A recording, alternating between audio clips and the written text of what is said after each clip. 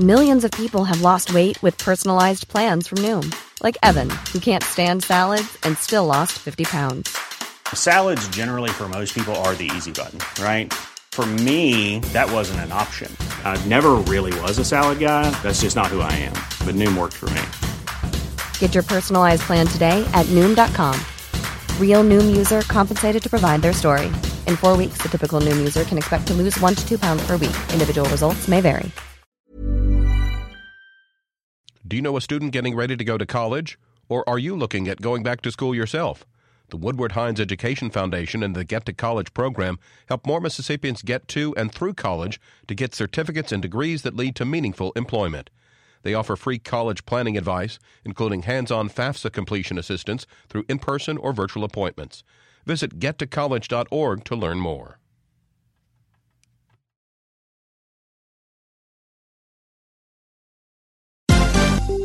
This is MPB News.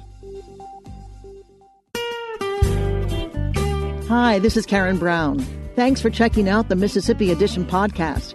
If you like what you hear, click subscribe, hit like, or leave us a comment if your app has that feature. Then find other MPB podcasts by searching MPB Think Radio on your favorite podcasting platform. Thanks.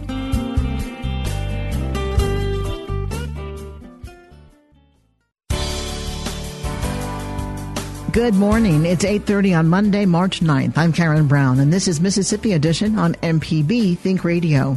On today's show, former Vice President Joe Biden visits the capital city ahead of Tuesday's primary. And the latest Mason-Dixon poll breaks down the Senate race and the governor's approval rating. Then, after Bite-Sized Tech, how early childhood education could stimulate Mississippi's economy. That's all coming up. This is Mississippi Edition on MPB Think Radio.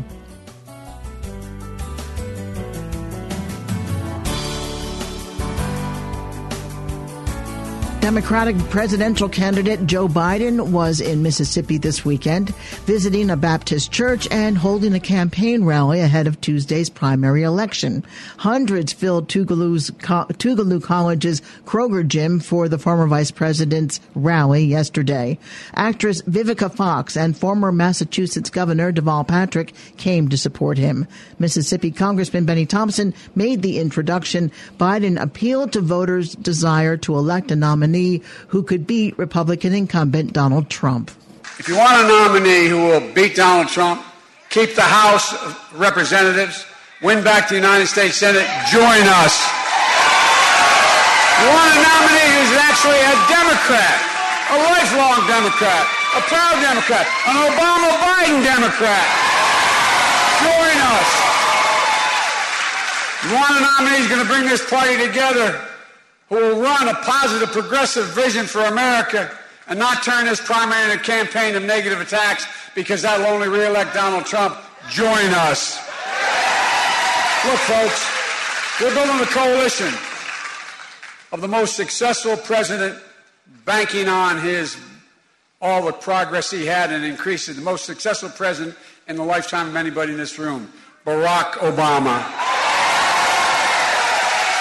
And we're doing this by bringing together America's very race, ethnicity, gender, and economic station. Democrats, Republicans, and independents of every stripe.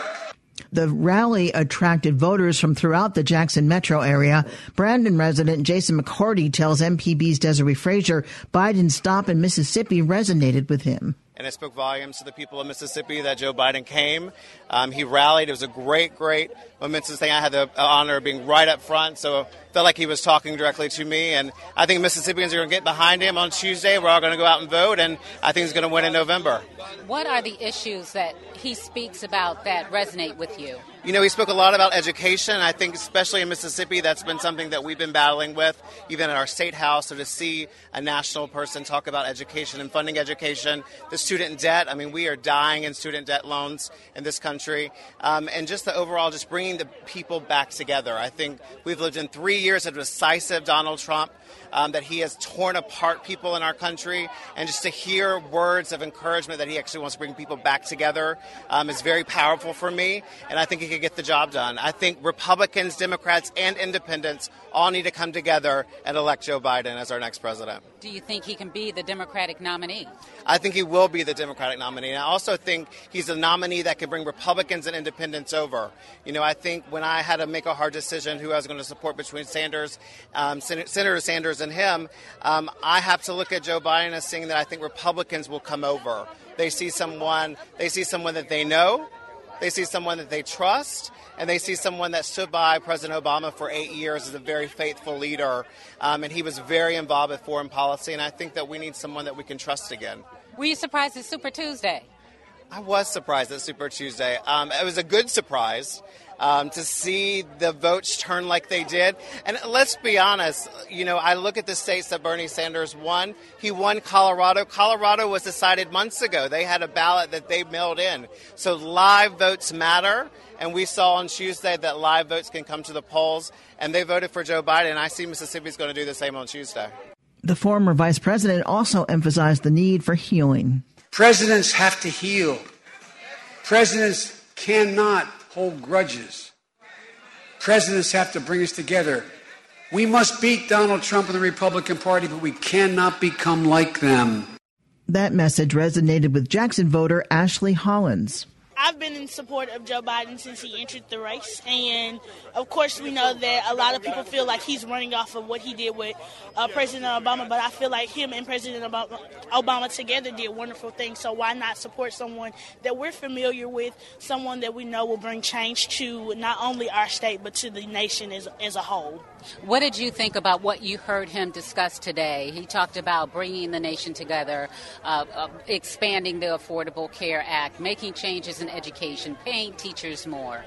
And one of the biggest things I think, two of the biggest things I think that he talked about was, one, his support for HBCUs. Though myself, I never went to an HBCU for either undergrad or graduate school, but I do support HBCUs and the things that they do around this nation and how important they are for people of color to be able to be themselves in their own spaces.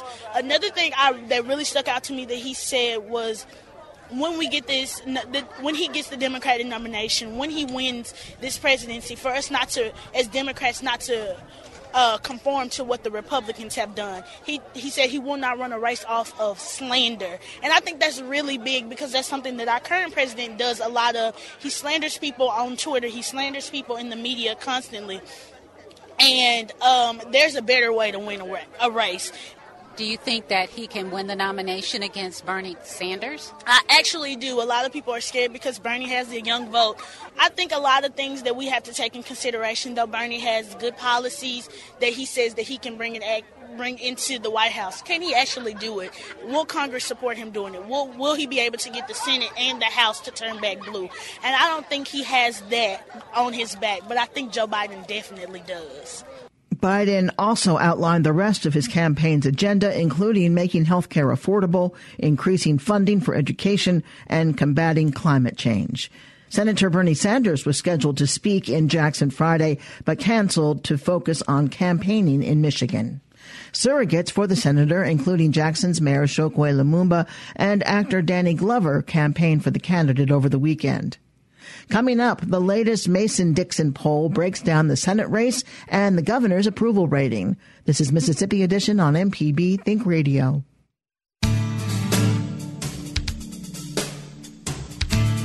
Hi guys, this is Dr. Josie Bidwell, host of Southern Remedy Healthy and Fit on MPB Think Radio.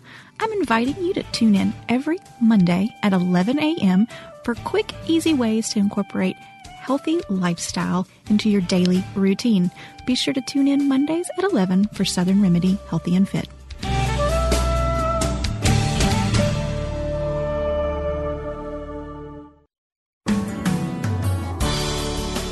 This is Mississippi Edition on MPB Think Radio. I'm Karen Brown. The Democratic presidential primary is taking top billing for Tuesday's primary elections, but voters will also decide who will be on the ballot for one of Mississippi's Senate seats for the 2020 general election. 3 Democrats are running for the opportunity to challenge Republican Cindy Hyde-Smith. 2018 challenger Mike Espy is expected to secure that nomination again, and the latest Mason-Dixon poll looks at how a potential rematch might shape up. Brad Coker is the managing director of Mason-Dixon Polling and Strategy. He breaks down the Senate race and Governor Reeves' approval rating with our Michael Guidry. Right now, they're looking pretty similar.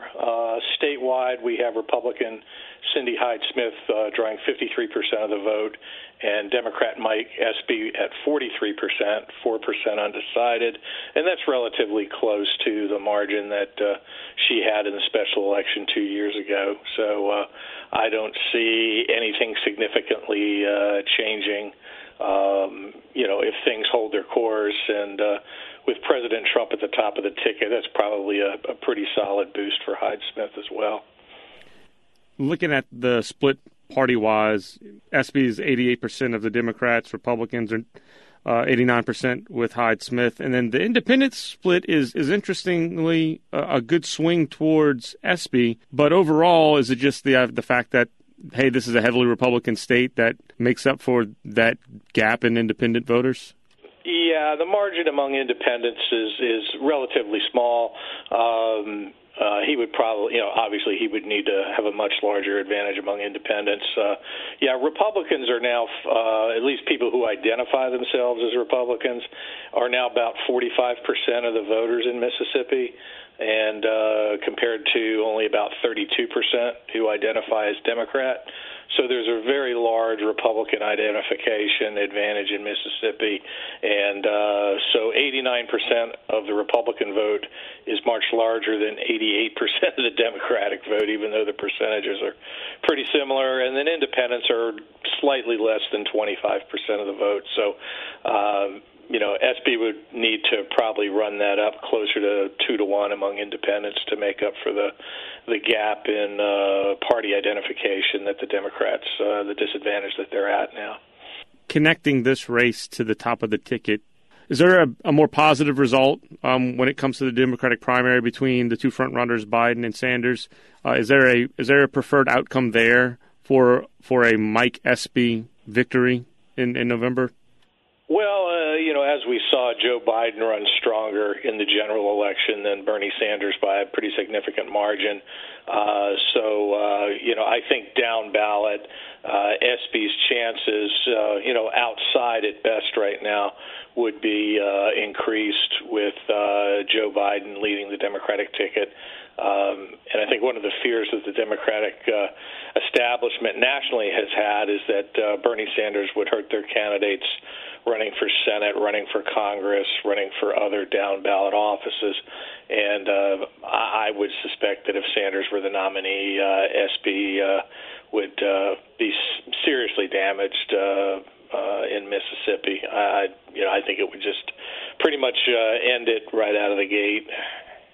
Switching to the other thing you polled in February was the approval rating of the new governor, Tate Reeves.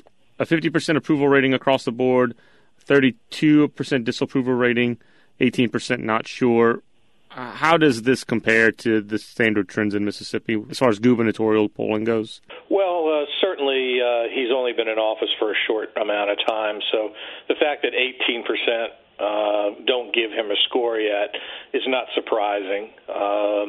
But if you take a look at the numbers of the people who do actually have a feeling one way or the other, 50% approval, that's pretty close to the percentage of the vote he got last November. So, he's basically held on to his supporters. Disapproval, 32%.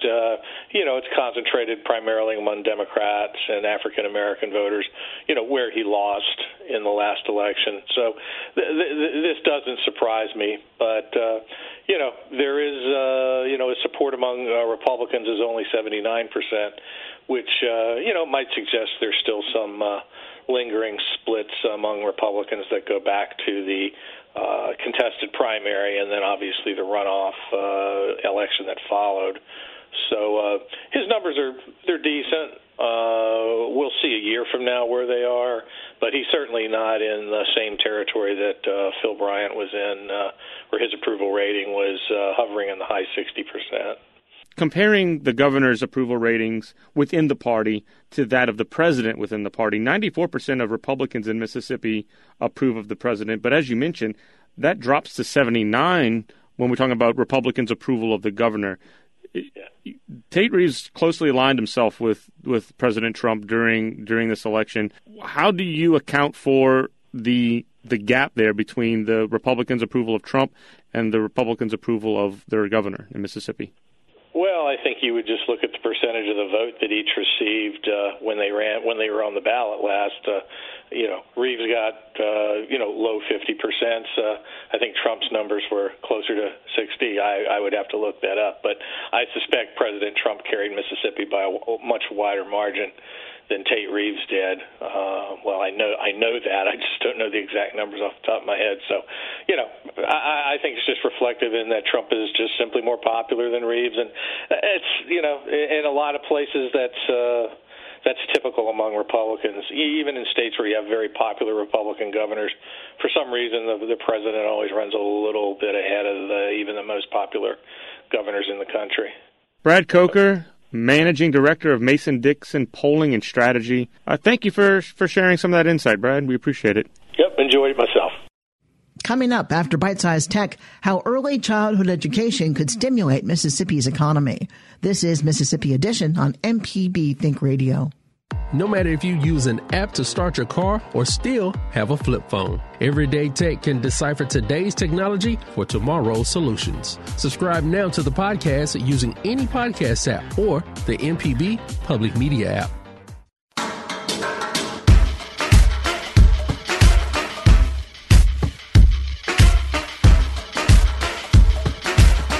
Welcome to this week's Bite-Sized Tech. I'm Jay White. On this episode, a caller from California runs into problems when the size of Windows and its many updates have grown to beyond the size of her laptop's hard drive. Everyday Tech's Jeremy Thompson takes it from there. Let's go to the phones. We have Shelby from Sacramento, California to start us today. Shelby, thanks for calling. Hey, thanks for taking my question. I have an Asus laptop with a very small solid-state hard drive, and so I added an SD card, and I'm saving to the SD card. All of that's working, but the Windows update will not recognize it, so I can't update my Windows 10. It keeps saying that I don't have anywhere to put this new update. So is there anything I can do to either make it recognize or some way I can get around it so that I can update my Windows? So this is definitely something that I caution people about when we talk about buying a newer computer. Those cheap little HP and Asus laptops, I don't know, it's probably about $199 or so. Those solid-state drives are barely big enough to hold Windows and a few updates. And you can't put the Windows updates on an SD card. You're going to have to move any other additional information that you can over to the SD card to make room for the Windows updates. And if there's just not room, unfortunately, it's just not a big enough drive, and I strongly recommend against purchasing these for this exact issue. I help people with this every week in my shop, and it is not going anywhere because Windows 10 is only getting bigger and bigger and bigger. Okay, well, that helps. Thank you so much. I hate to be so doom and gloom about it, but we have tried so many times to actually go in and wipe those solid-state drives and reinstall Windows. There's not enough space on it to allow it to do that. It's a catch-22. It's stuck in limbo because there's not enough. You can't free up enough data on it to do anything. And when your drive is so full that your data can't move, it just makes your whole computer just act crazy. Well, I'm just glad it's not me, so I appreciate it. It's not you, Shelby, 100%. Have a great day. For more tech news, fixes, insight, and more, listen to MPB's Everyday Tech. The show is on iTunes, Google Podcasts, Spotify, and the MPB Public Media app. That's free in the iTunes and Google Play stores. And the show airs live Wednesday mornings at 10 right here on MPB Think Radio.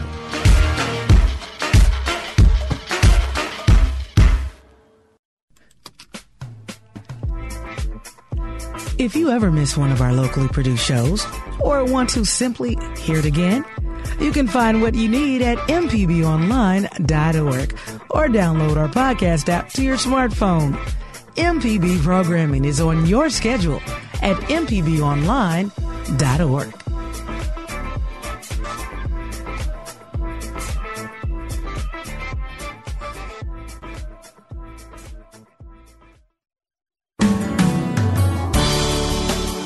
This is Mississippi Edition on MPB Think Radio. I'm Karen Brown.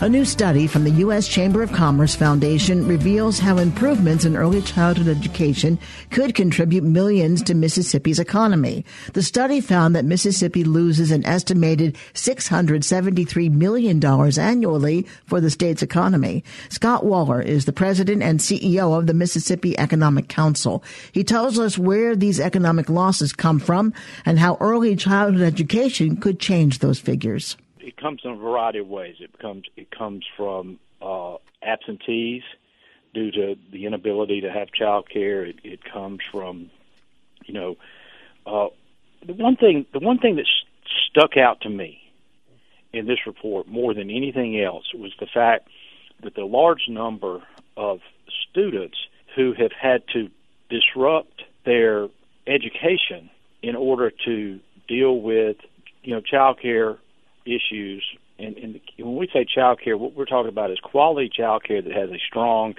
educational component to it.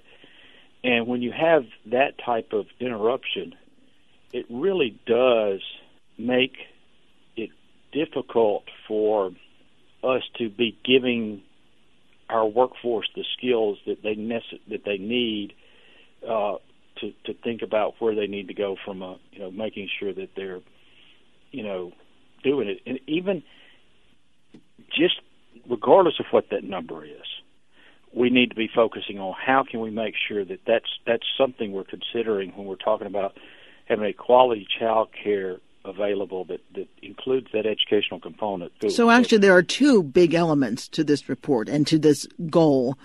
As you said, strengthening the workforce so that parents of children can concentrate on their work, knowing that their children are being taken care of, but also that the children are learning, as you said, to set them up so that they have a good start so that when they grow up, they'll get a good job or career. Do I have that right? Yeah, you're pretty much dead on, and I think that's where it all begins, because that's why this matters today, and it matters very much matters in the future. Think about it from a 100-yard football field. Okay, that's the gap. Well, over the last few years, thanks to the Early Childhood Collaborative, building blocks before that, all of the Excel by 5 programs, all of the things that the private sector has been involved in, we've seen that go from 100 to maybe, cut 15 yards off of it, and now we're at 85 yards. So we still have a gap.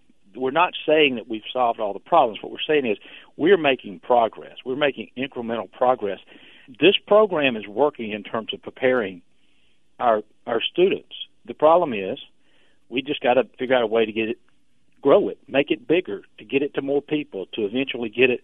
And in most cases, these collaboratives are not a 14th grade, if you will. They're more being done through the private sector with support of the funding from the state, with the collaborative support of the local business community to put into it. So those are the kind of things that's and a different approach. The collaborative awarding of the grants and all that's overseen by the department, but it in the quality of education is measured by the department.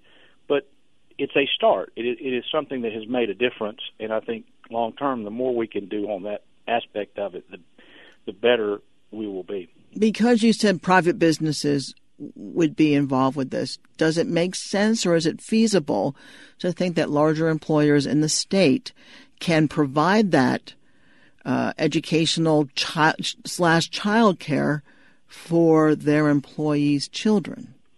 I think there's some opportunities there. I really do. When you have companies that are similar, located in, a geographic area, that the possibility of them kind of combining to do something for their employees becomes feasible. And by that, think think for a moment of, if you're in an area that's got 5 or 6, just say automotive supplier plants.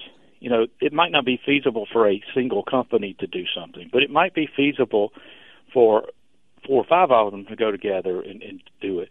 And the other part of that, too, is you think about us being a rural state and how a lot of our folks have to travel, 30, 45 minutes to get to work. Well, then if you got a child care issue, you got to drop them off somewhere, and then you got to go to work, and you're likely going to be 30, 45 minutes away from them. And it's all those things that contribute to the issue of making sure your child is taken care of.